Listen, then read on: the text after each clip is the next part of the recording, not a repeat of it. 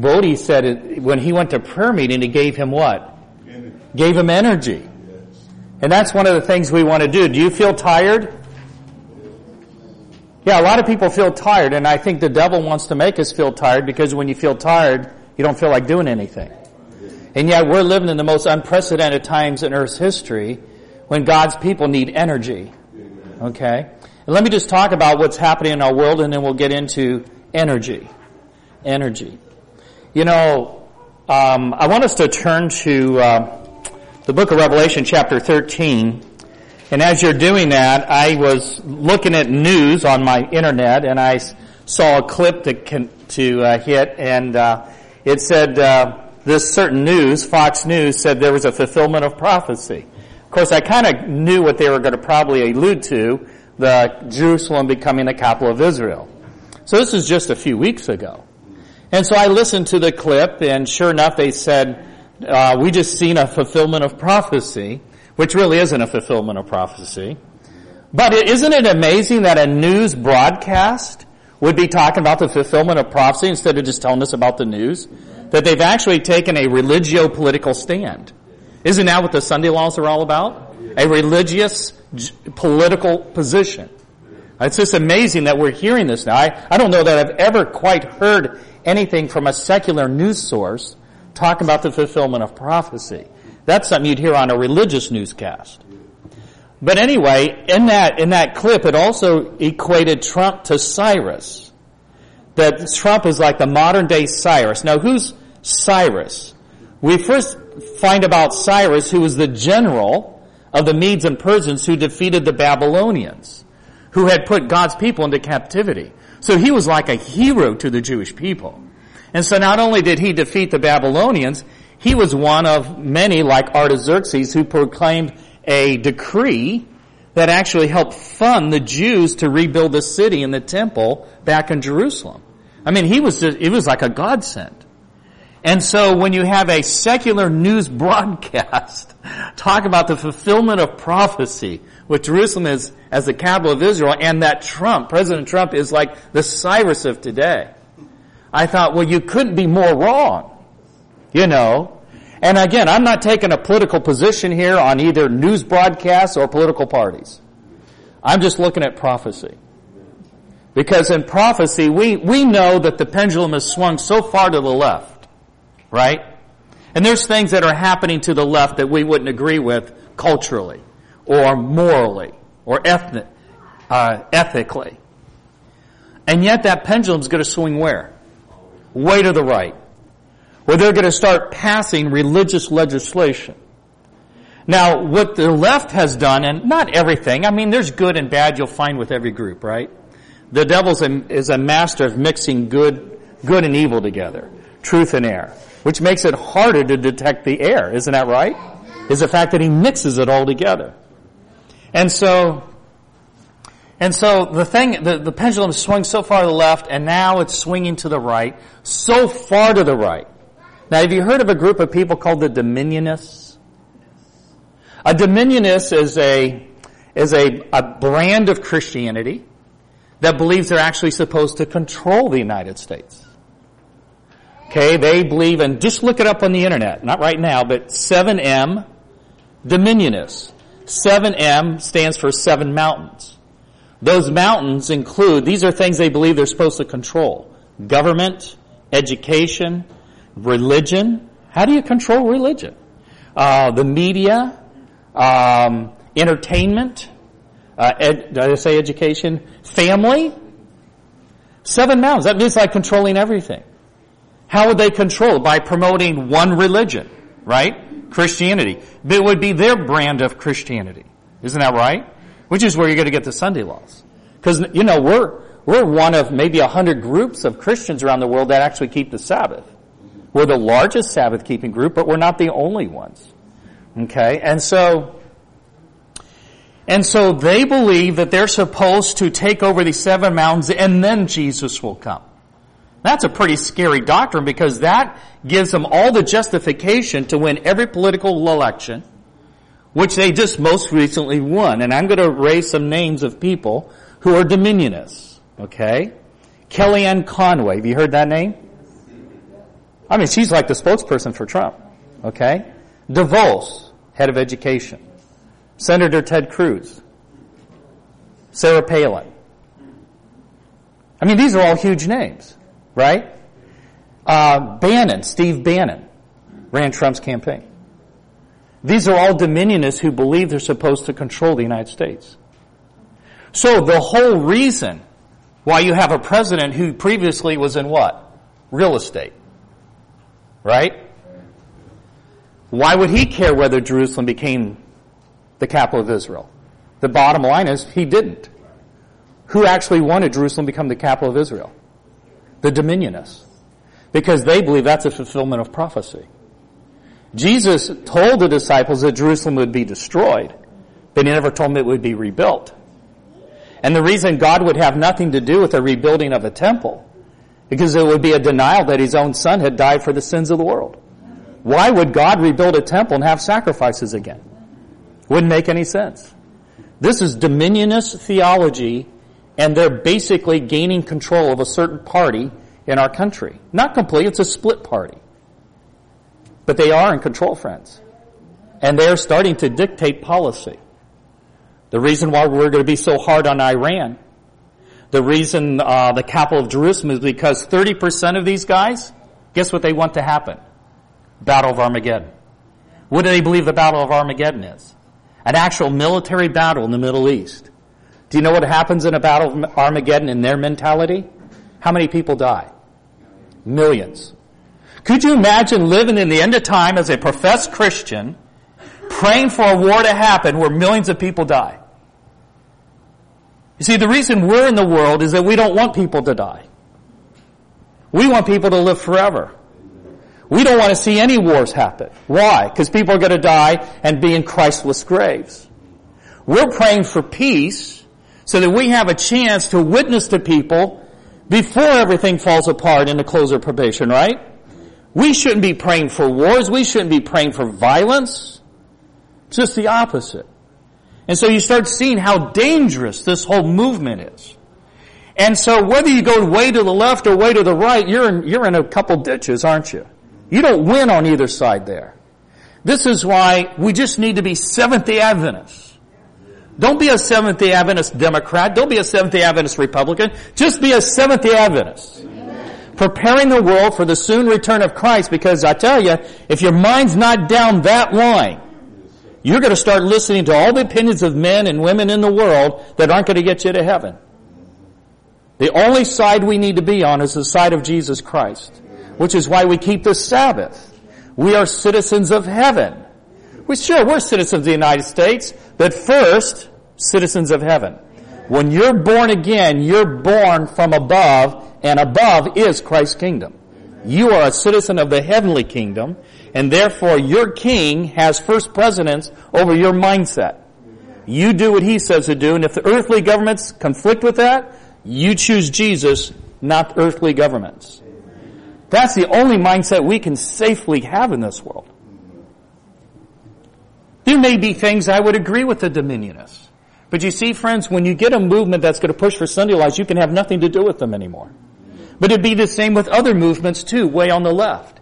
You may agree with something, but when they go too far in some things, you can't line up with them.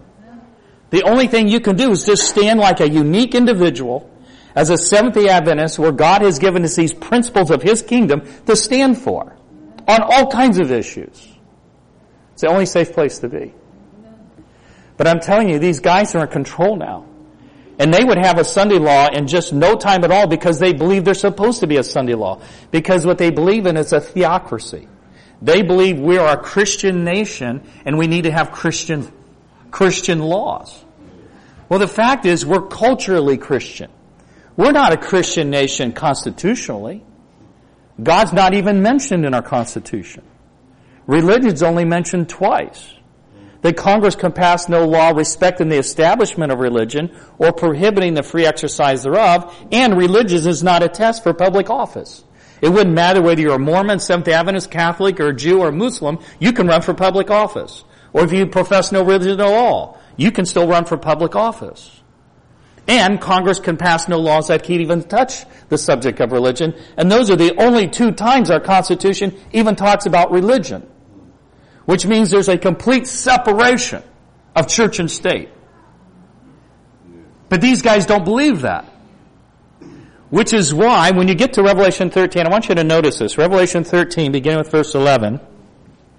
There's the worship of the beast, there's the mark of the beast, and there's the worship of the image of the beast, right? Those are 3 different things. But look at verse 11. I just want to read through verse 11, probably through verse 17. I want you to count how many times each one of these 3 things are mentioned. And I beheld another beast coming up out of the earth, and he had 2 horns like a lamb, and he spake as a dragon. And he exercised all the power of the first beast before him, and causeth the earth and them which dwell therein to worship the first beast. So worship the beast once, so far, whose deadly wound was healed. He doeth great wonders, so that he maketh fire come down from heaven on the earth in the sight of men, and deceiveth them that dwell in the earth by the means of those miracles which he had power to do in the sight of the beast, saying to them that dwell in the earth that they should make a what? An image to the beast. So the image of the beast is mentioned once so far, which had a wound by a sword and did live. And he had what? He had power to give life unto the what? Image of the beast. That's the second time. That the what? Image of the beast. Number 3 times should both speak and cause that as many as would not what? Worship the image of the beast should be killed. And he causeth all, small and great, rich and poor, free and bond, to receive what? A mark of the beast, mentioned once so far, in his right hand or in his forehead, that no man might buy or sell, save he that had the what? The mark, or the name of the beast, or the number of his name. So in those verses, we have worship of the beast once, mark of the beast twice, image of the beast 4 times. See, here's the thing. We live in a world where people actually worship a beast. They believe in the immortality of the soul. They believe in worshiping that which is a creature. Isn't that right? And they believe already in a mark of the beast. They all believe in a Sunday sacredness. But you know what they all don't believe in right now? They don't all yet believe in the image of the beast. Because the image of the beast is a likeness to the first beast, the papacy. And what did it look like? Uniting of church and state. When the state would do the bidding of the church. Not every Christian believes in the image of the beast. Not every Christian believes that you and I can unite church and state, that the state should initiate religion. Many Christians are against it. We are. We believe in separation. But the Bible says that they'll get the whole world to what? Worship this image of the beast. They have to now convince who? You and me and the rest of the world that religion should be supported by the state. Now there's a lot of Christians who do believe in meshing church and state. Isn't that right? And we have been for a little while now. Procreate, tax money that you pay goes to churches to run schools. That's a form of church and state. These all programs, faith-based initiatives, helping churches that do community service take our tax dollars, taxing a person who may not even believe in a God, being taxed to support religion to do social services, a form of church and state. But the worst of it's going to be passing a national Sunday law, because that's very specific. That's specifically pointing towards Christianity, which Sunday's really not a sign of Christ's resurrection, is it? No, we celebrate Christ's resurrection by living a resurrected life every day. We live every day by the power, the same power that raised Jesus from the dead is the same power you and I to live on, because that's the only way you can keep the commandments of God and have the faith of Jesus. You try to do it in your own power, you'll never do it. There's one power. The same power that raised Jesus from the dead is the same power that you and I can keep the commandments of God. We should pray for that power every day. How close is that power to us? It's always been all around us, hasn't it? Yeah, it's always been with us. Right around us. All we've had to do is ask for it. And if we haven't asked for it, we don't receive it. If you want it, it's right there. Immediate. That's the power we need. That's the power we're going to need to finish this work. The energy.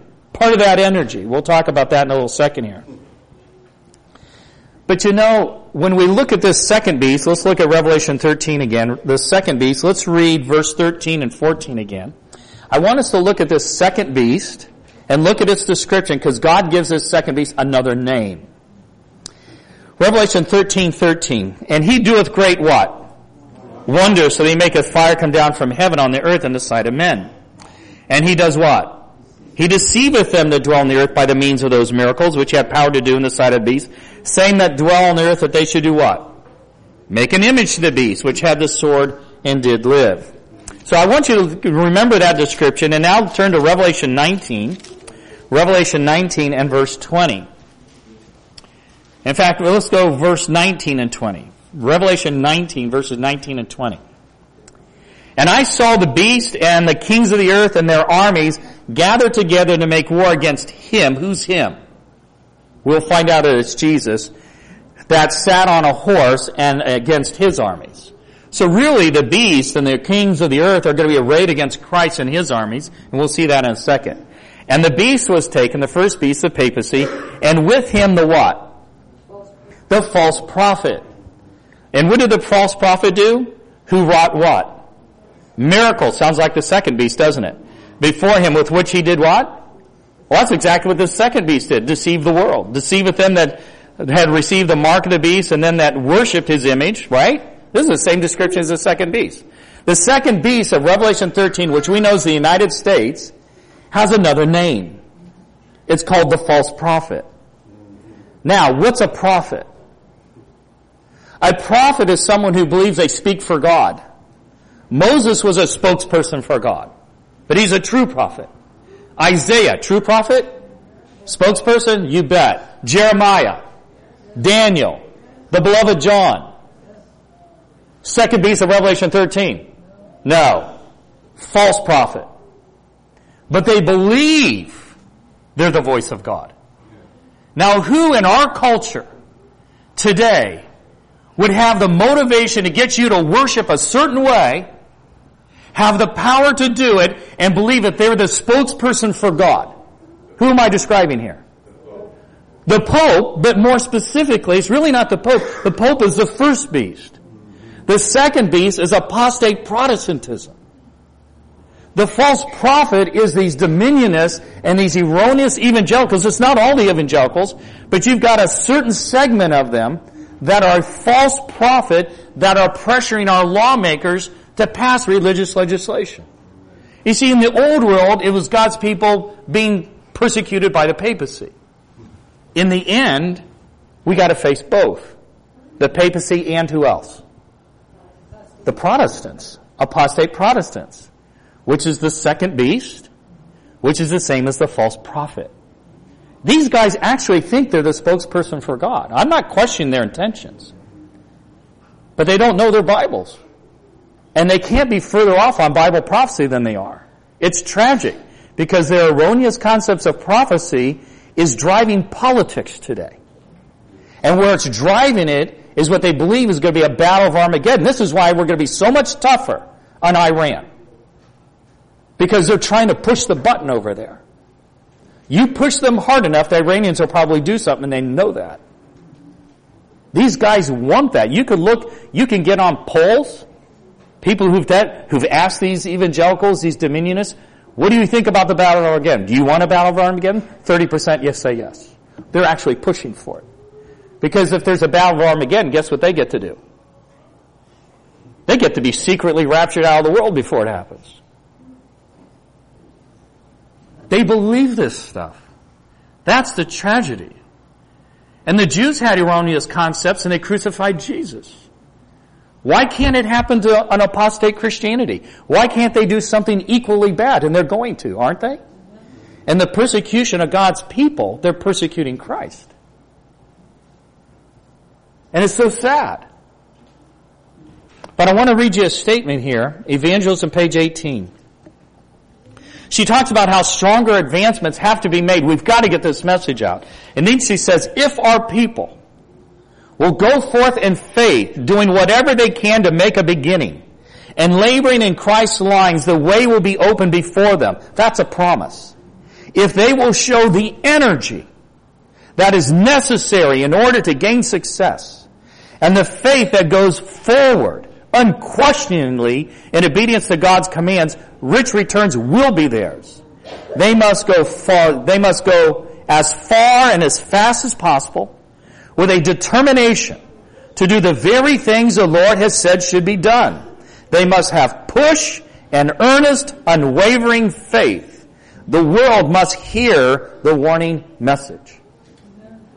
Friends, the world, where everything we've preached for the last 150 years.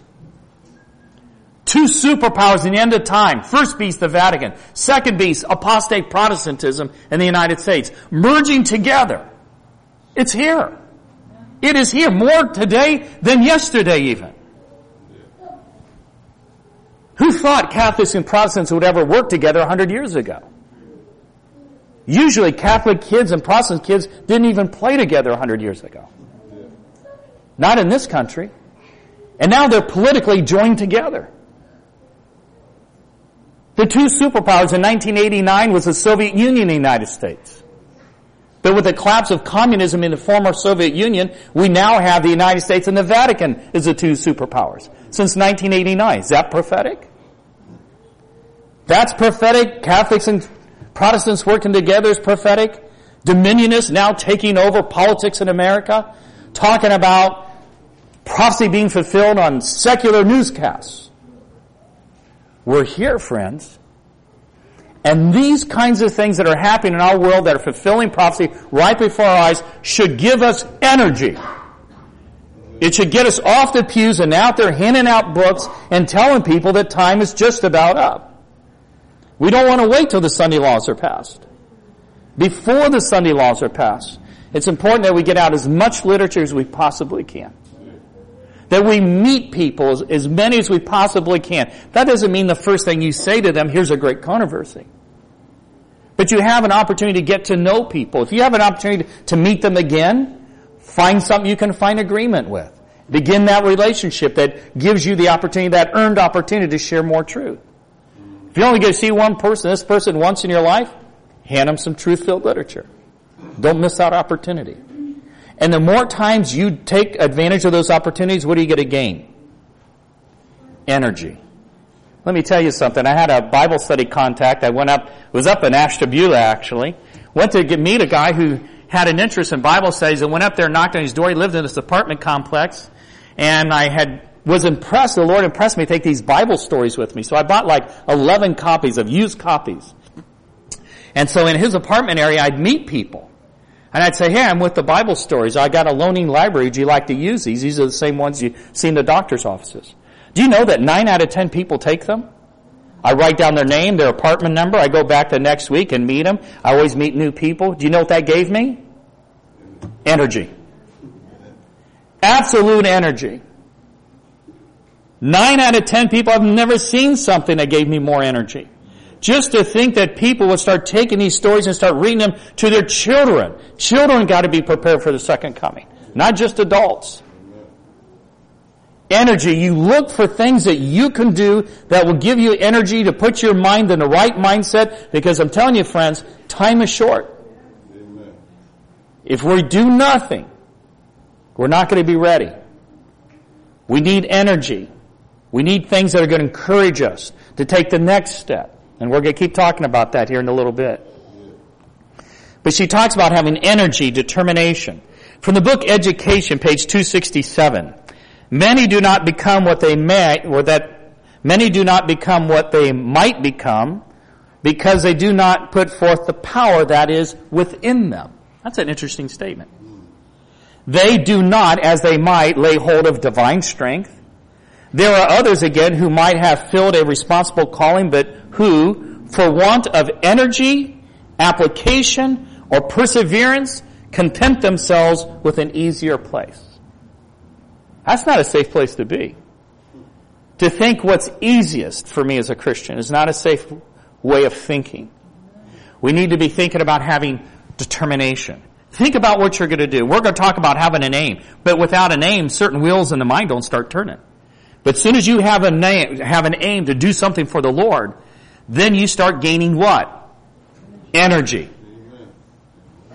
And once you start doing that, you gain energy. And it just keeps building and building and building. But I can tell you right now, the devil's going to do everything he can to keep you from having a beginning. If he can keep you from never handing out any literature, never talk about the Lord with anybody, never have a devotional life, he's got you. You and I have to use our God-given abilities, because God will hold us accountable for our mental capacity, our physical capacity, everything, whether we were gaining strength or we just threw it away. We all have certain power, and we've got to get a focus. Why did God give us these abilities? Why did He bring us into this church with all these things happening in our world, which we've known for 150 years? It's time to get to work. From Fundamentals of Education, page 543, FE 543.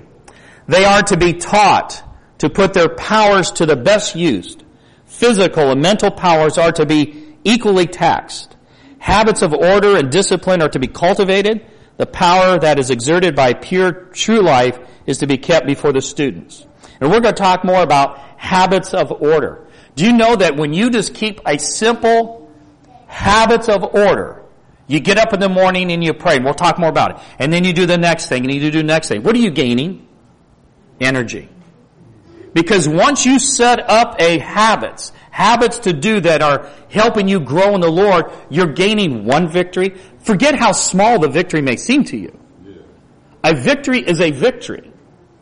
And when you have a victory by getting up in the morning and the first thing you do is commit yourself to God, that's a victory. It's setting a flow to that day. And then the next thing you write down and you do that and you can check that off. And then you check off the next one. What are you doing? There's a flow to everything in life. The rivers flow to the ocean. The life of the Father flows through His Son to us. That's what Ellen White talks about. There's a flow to everything. But you don't want to be a chaotic kind of thing going like this and this that doesn't go anywhere. You set a flow, and you can have the wrong kind of flow. You can begin the day with the wrong kinds of thoughts that lead to other kinds of wrong kinds of things. And you just set a flow for bad things. You get up, there's nothing with God, no thought of God, go drink your coffee or whatever. You're on a whole different string. And that goes somewhere.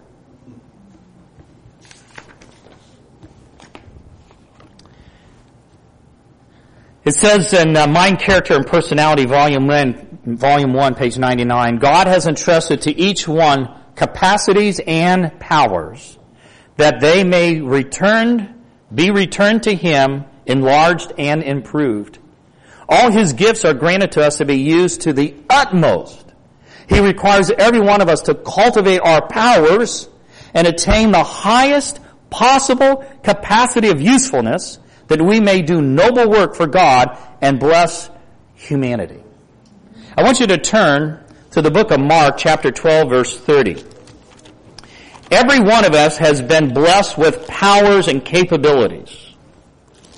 And we're to use them how? To the utmost. To the highest possibility that you can exercise mental power, physical power, all of that God has given us to His glory. Now I want you to look at Mark chapter 12 verse 30, and maybe with that, maybe even see this verse in a new light.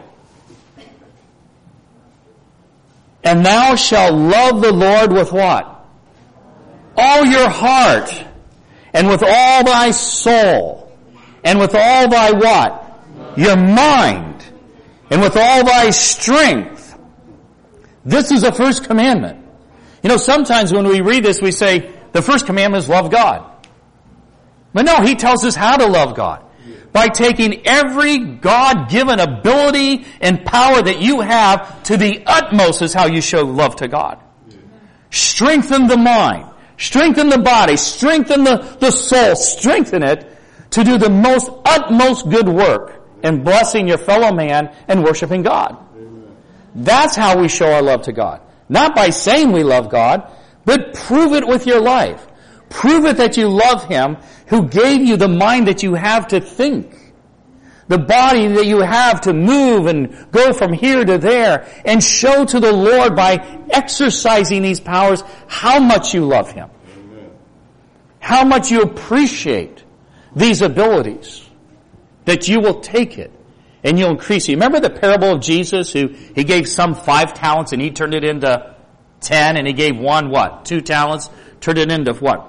4? And then he gave one guy 1 talent and he didn't do anything with it. That turned out very good for him? No, see, that the parable is like, the guy who got 5 talents, did he show his love to God? Yes. The one with 2? Yes. What about the one with 1? He believed in God, but he didn't use his talent to the utmost to show that he really loved God. Is this making sense? You know, every day you and I have an opportunity to enlarge our capacity mentally on spiritual things. And if you have no devotional life, you take no thought of God, you've lost something. You've lost energy. You've lost spiritual power. What we need to do every day is gain power, not lose it. Think of things you can do in your life every day to gain power, spiritual energy, to do great things for God, to show your love for God and your love for your fellow man. I want to read you something here. This to me, wow, this was quite a statement. From Fourth Bible Commentary, page 1159. Christ died for every man. I just want to stop. Do you know when I talked about them praying for the battle of Armageddon? And you just look at that statement, Christ died for every man. How could we possibly pray for a war to happen that kills millions of people and realize at the same hand that Christ died for everyone? You see what I'm trying to say? How could Christ died for the Muslim as well as he died for me. How could I pray for a war that's going to destroy millions of them or millions of Chinese or Russians that they believe is going to come against Israel? And I'm praying for these people's destruction? Christ died for every man. He has ransomed every man by giving his life on the cross. This he did that man might no longer live an aimless, selfish life, but that he might live unto Jesus Christ, who died for his salvation. Listen to this. It is an insult to the Holy Spirit of God for any man to choose a life of self-serving. Every soul is to minister. He is to use every physical, moral, and mental power through sanctification of the Spirit that he may be a laborer together for God. If I were to live a life with the mental powers, physical powers that I have that are all God-given, and I only use them for myself, that is an insult to God. When God gave His Son for my salvation and I only live for self, it's an insult to what God gave to the human family. The only possible way that I could appreciate what God has done for the human family and given His own Son is to be willing to minister to other people and not live a selfish life. Isn't that right? Amen. You know, when Jesus would talk about the antediluvians and how they did what? They were eating and they were drinking and they were marrying. Are those good things or bad things? Well, they're good things, right? They're good things. It's not that they were doing those things. The problem was what was not in the list. They were not thinking of God. They were not ministering to their fellow man. They weren't visiting those in prison or helping the poor. They were only thinking of who? Themselves. That's why their thoughts were continuously evil, not because they went around murdering everybody every day. It's because they only thought of themselves. That's what an evil thought really is. When you really get right down, that's where it all starts. These selfish, self-centered thoughts could lead to murder, could lead to stealing, but it all begins with just being simply self-centered. Where there's just yourself. That's the center of the universe. And yet, when you think about what God gave, how could we not respond but by willing to give our lives in service to others? That doesn't mean you have to be in ministry full-time. It just means that in your Jerusalem, pray to help someone make a difference in somebody's life that's in your circle of influence. All those people. Kind words, kind deeds. Don't withhold good that you can do. It doesn't cost anything to say something nice. It doesn't cost you like $1. It's free. Freely give. Christ died for you. He gave up everything for you. And for me. So that we could live a life that ministers to people And as soon as you start helping people, what are you going to get? You're going to get energy. You see, our youth are being kind of led to success under Uncle Sam and the world. What they really need to experience is service to other people. Because once they experience the high of helping another person, what are they going to want to do? They're going to want to keep doing the same thing. You're setting a path. You're setting a stream. So when you start setting for your children, you start saying, okay, we're going to do this today, and then tomorrow we're going to do this, and we're going to do this. You're setting a flow in your child's life of service to others. That will form their character. That kind of character will make it to heaven. I mean, God's going to determine all that. But if we make them think the whole world revolves around them, boy, we're kind of making it hard for them to get ready for heaven. Think in terms of helping your children, help other people, because that's right thinking. That's setting the right kind of path. There's a statement here, I don't remember where I found it, but it says, use every physical, moral, and mental power through, I just read, sanctification of the Spirit. So we need a focus, we need an aim. Education, page 262. Success in any line demands a definite plan. So don't leave here and just say, I want more energy. You've got to have a plan. Pray about what God wants you to do. Have a plan to do something this week. God knew everything He was going to do every day of creation week. He had a plan, didn't He? And then the end was this beautiful world. But the whole beautiful world didn't happen on day 1. It happened on day 6, and then day 7 was creating sacred time. He had to go from one dot to the next, one day to the next, before He came to this complete picture. And so you can't become like Jesus in totality in 1 hour. But you can start laying out the dots. And you start connecting those dots. We're going to talk about that here in a minute. Start connecting those dots to become more like Jesus. Have a plan this week. Because as soon as you have a plan to become more like Jesus, you're going to read the Gospel of John. You're going to read a chapter a day, or you're going to read a chapter a day in the Desire of Ages. Whatever that plan is, be specific.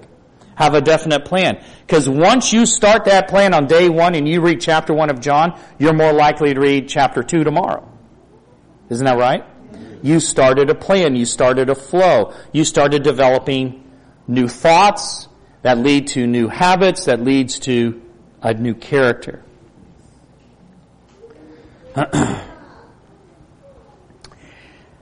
Then it says, and this is where I forgot to write down the reference, but one of the chief causes of mental inefficiency and moral weakness is a lack of concentration for worthy ends. You know, a lot of people, if you ask them, what is your mission in life? What's your end goal? What's your highest aim? A lot of people wouldn't have one. They haven't thought about it, which is part of the cause of mental inefficiency. They're using even less of their brain than we should be. Because they're not developing the mind because they don't have any worthy aims to shoot for. As soon as you have a worthy aim, you start using more mental power, which gives you more mental energy. But without an aim or a purpose, we have mental inefficiency. Think about all the mental inefficiency in our communities.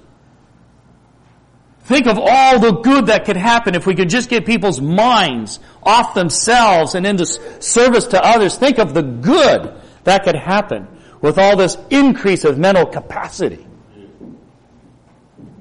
All begins with a thought. Begins with a plan. Begins with a plan. In the book Christ's Object Lesson, page 257, 258, this man's aims were not higher than those of the beasts that perish. He lived as if there were no God, no heaven, no future life, as if everything he possessed were his own, and he owed nothing to God or man. In our society, how many people would live like that? Quite a few. Quite a few. And she equates that as thinking no differently than what? Because the common beast is only thinking about eating and sleeping and grazing and this and that, right? They're not thinking about eternal things. They're only thinking about temporal things. To have mental efficiency, to have the building up of a character, we've got to have a spiritual aim, an eternal aim, Where do you want to be throughout eternity? You want to be in heaven, right? To get there, who do you have to be like? You have to be like Jesus. The thief on the cross is going to be there. Only he had one day to choose to be like Jesus. But because his life was going in the right direction, God knew that if he continued, he would choose to follow Jesus. And only God can make that kind of determination, right? But you and I have been given many more days than one day. And how we use these days, how often we think of God, our willingness to serve God, how we love God, and we show that by our words, our actions, how we spend our time, how we spend our money, will determine our eternal destiny. I mean, it's all written in a book. It's all written in a book. But this is why every day becomes so important, because it's setting a path, a flow. And you and I need a flow right now that's going to give us more energy, more encouragement, more push to get a work done that God has already asked us to do. And we're still here.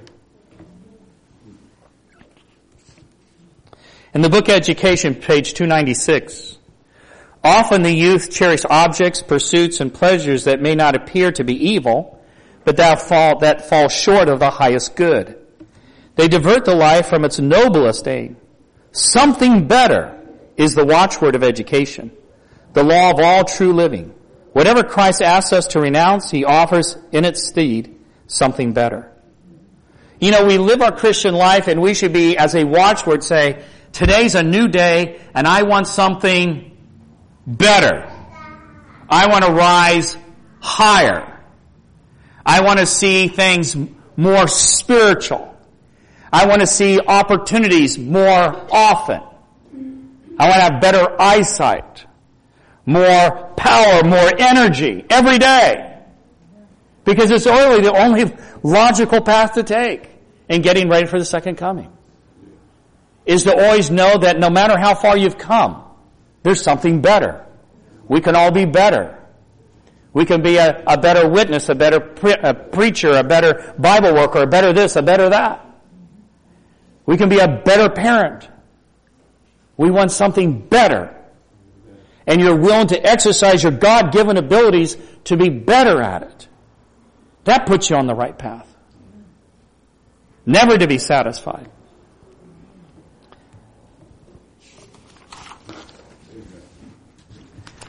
There are things that we can lose our energy. Book Education, page 202, 203.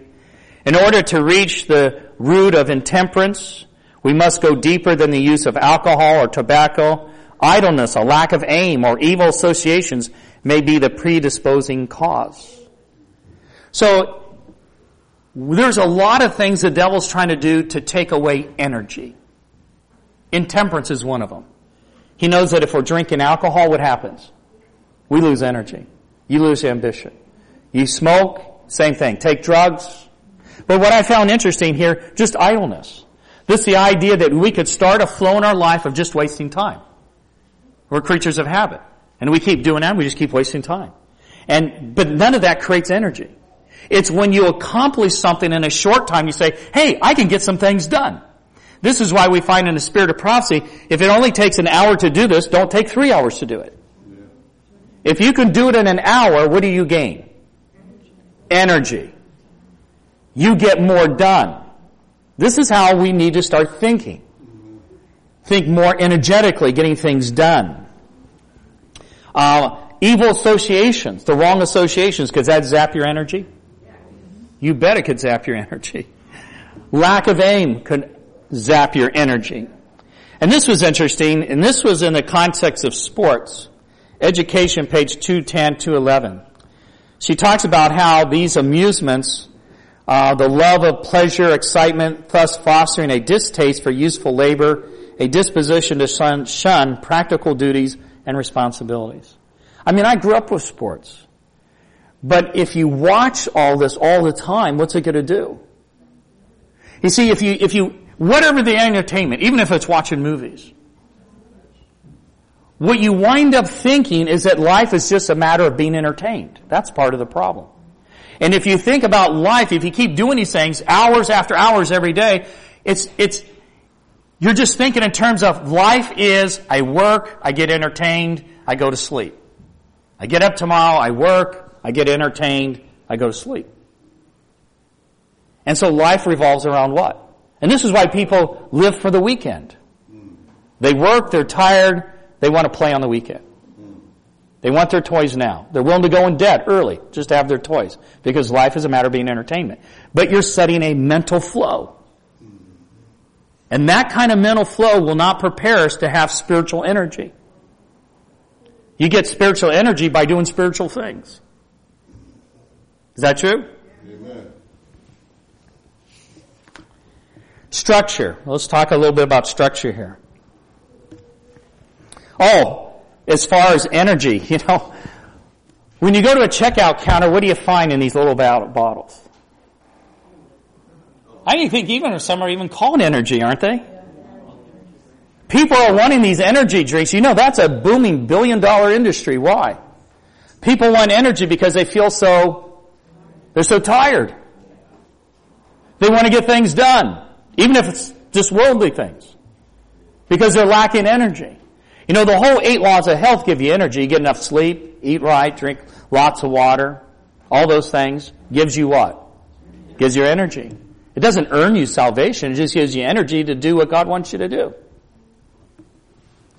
But structure. Do you remember in elementary school when you had to connect the dots from 1 to 2 to 3 or from A to B to C, and eventually it filled out a picture, right? Well, that's ultimately what we need to do to gain energy, is you start putting down dots. You can't say, let's reach Cleveland. You'd say, what's dot number 1 to reach Cleveland? What's dot number 2? What's dot number 3?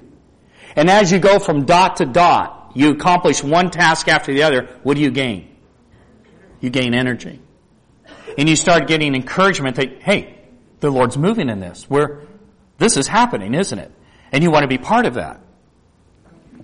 And so, so you and I need to start setting up some dots.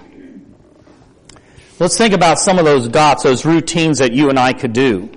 The first thing you ought to do to set your first dot in the morning, what would that be? Worship God. Maybe prayer would be the first one. Now I'm talking about many dots, many of them. You pray. Then what? Study. Okay? Now, I'm not trying to set your dots up for you. What do you want to do for your dots? After you've prayed and you've studied, what are you going to do? At some point, you got to drink some water. Because if you're dehydrated, you're going to be what? You're going to be tired. You're going to be so tired. But you got to put a dot in there for drinking water. What are some other dots? Take a shower. Now, you might say, well, that just seems so simple. But if you set up all these boxes and you start checking them off, once you've done one, you feel better about accomplishing the next one. And then the next one. You're setting a flow. And every day is that important, isn't it? That you're setting up all these dots because you want to create a picture. You want to get to the end. But it's one step at a time. And every step you take, you get energy. And right now, God's people seem awfully tired. We need to do things that helps us gain energy and determination. So you have your daily devotional. You have a well-balanced breakfast as part of gaining energy, isn't it? Maybe taking a memory card with you from your devotional to keep it with you so you don't forget what you studied this morning. Own those verses you read in the morning. Because when you can memorize a verse or you captured a new thought on a verse, what did you gain? Energy. If you just read and you don't learn anything, you probably actually lost energy. It's when you read and gain understanding and motivation that you gain energy. Now here's the thing. To get more energy, what do you have to do? You have to spend it. Right? And I'm not talking about being burned out. I put gas in my lawnmower. The gas only lasts so long. I've got to use up that gas before I put in new gas. You've got to use energy to get energy. And it's by using energy and doing the right things that you actually become stronger and develop your capacities that gives you more energy. And the more capacities and the more you can do for the Lord, you become better at this, something better at this. What are you gaining? You're gaining energy. See, the path that God wants us to be on is a light that shineth brighter and brighter unto the perfect day. You want to gain energy, sunlight, right, by walking on the path, and it's only getting brighter and brighter and brighter, but you got to spend energy walking down that path. Now the devil's going to put a lot of clouds around your little solar panels, right? So you have less energy. Which means you've got to bring as much sunshine into your life as you possibly can. The sunshine of prayer, the sunshine of study, a devotional life, the sunshine of making a difference in another person's life, a kind deed, a kind word. You got to bring sunshine in your life to recharge those batteries. But I tell you right now, the devil's going to put every cloud over you he can possibly do. But that's part of why the word determination was in that original quote. How would you define determination? Any thoughts? It'd be kind of the mentality that you're not going to what? You're not going to give up. This is just way too important to you. You already know ahead of time you're going to face opposition. But the blessing is you have determination. And sometimes we face failure, don't we? So if I'm out giving Bible studies and I do it kind of wrong, you know what the blessing is there? I don't have to do it wrong again. I just learned how to not do it. Don't become depressed by that. Just move on. Don't do it again. Do it better. Figure out a better way to do it. You gain some energy. But some people are so affected by failure that they either don't attempt anything or they try something, they never do it again. But this is why we must have energy and we must have determination and we must have push. We've got to have all of it. Don't get discouraged. Truth is on your side. You keep moving forward. And as you take each step, you're gaining strength, friends. You gain strength, and we should be stronger today than we were a year ago. But that's how we have to look at all our opportunities. An opportunity to gain strength. Well, the Lord needs a people who are doing all the things and work in cooperation with Him that are gaining strength and power and energy every day. Because time is short, friends. I don't know if it's 1 year, 2 years, 3 years. I can't say. But I can tell you right now, I've seen things politically in our culture that I've never seen since I've been an Adventist since 1989. The players are in place. They're there. I don't like what the left does. Do you know what the great apostasy is in this country? And is as apostate as same-sex marriage and things are like that? And it's bad. What's worse is passing a Sunday law and acting like you're God and you try to force religion down people's throats. And what's worse than that? You start penalizing people because they don't believe the way you do. Friends, that's way worse. As bad as what happens on the left, it's way worse to tell men, women, and children, pregnant women, you can't buy or sell because you worship on the wrong day. That's just downright satanic. But that's exactly what will bring national ruin to this country. So we need to learn some things. We need to put some energy into learning about the worship of the beast, to know more about how you and I don't have an immortal soul. We need to pray for opportunities to tell people about the resurrection, how we all get to go to heaven together. We need to know more about the mark of the beast versus the seal of God. More about the Sabbath and more about what the first day, how it is mentioned in the Bible. To help people understand that. And as soon as you help someone understand that issue, what are you going to gain? Energy. But this is one topic that we haven't spent as much time with as we need to, and that's religious liberty. The image of the beast is the final wall that comes down. Because spiritualism, Catholicism, the Protestants, they all already believe in the immortality of the soul. They already believe in Sunday sacredness. You know what the devil's doing right now? He's trying to convince everybody to believe in church and state meshed together. And these guys that are in control, you just watch it. The devil's going to perform all kinds of false miracles through these guys. And the worldling, who's not studying his Bible at all, what's he going to believe? What he sees. Because he has no foundation. You are so important to the world. Don't let the devil get you down, discouraged, without energy. I want to encourage you to fight back every day. I want to encourage you to do everything you possibly can to get energy to do something for the Lord because of what He's done for you. And let me just close with this. Daniel, how did Daniel gain energy? Did he have energy? I'll open up. What did Daniel do? One thing. He prayed. He gained energy. How often did he pray? 3 times a day, probably more than that. What else did he do to gain energy? He had a vegetarian diet. He gained energy from that? Name a third thing. Associations, his 3 Hebrew friends, right? I tell you, friends, prayer meeting, the elder here said he gained energy. And we do gain energy when we come together, pray together, cry together, laugh together, study together. We get energy. What else did he do? You know, every time he took a stand for right, what did he get? He gained strength and energy. And I'm telling you, friends, whatever you're dealing with in your life, if there's some unconfessed sin or something you're struggling with, you gain the energy, you gain victory, you gain energy. And the energy you gain from that victory is going to give you the confidence to overcome the next one. Not by your strength, but by God's. See, we can become stronger every day. We can become such a strong force that a movement can get started that the devil can't stop. But it takes determination, it takes energy, it takes push. Not just knowledge.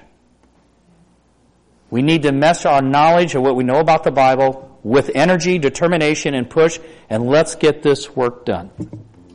Before we have our closing prayer, we have our closing hymn, which is number 500. Number 500.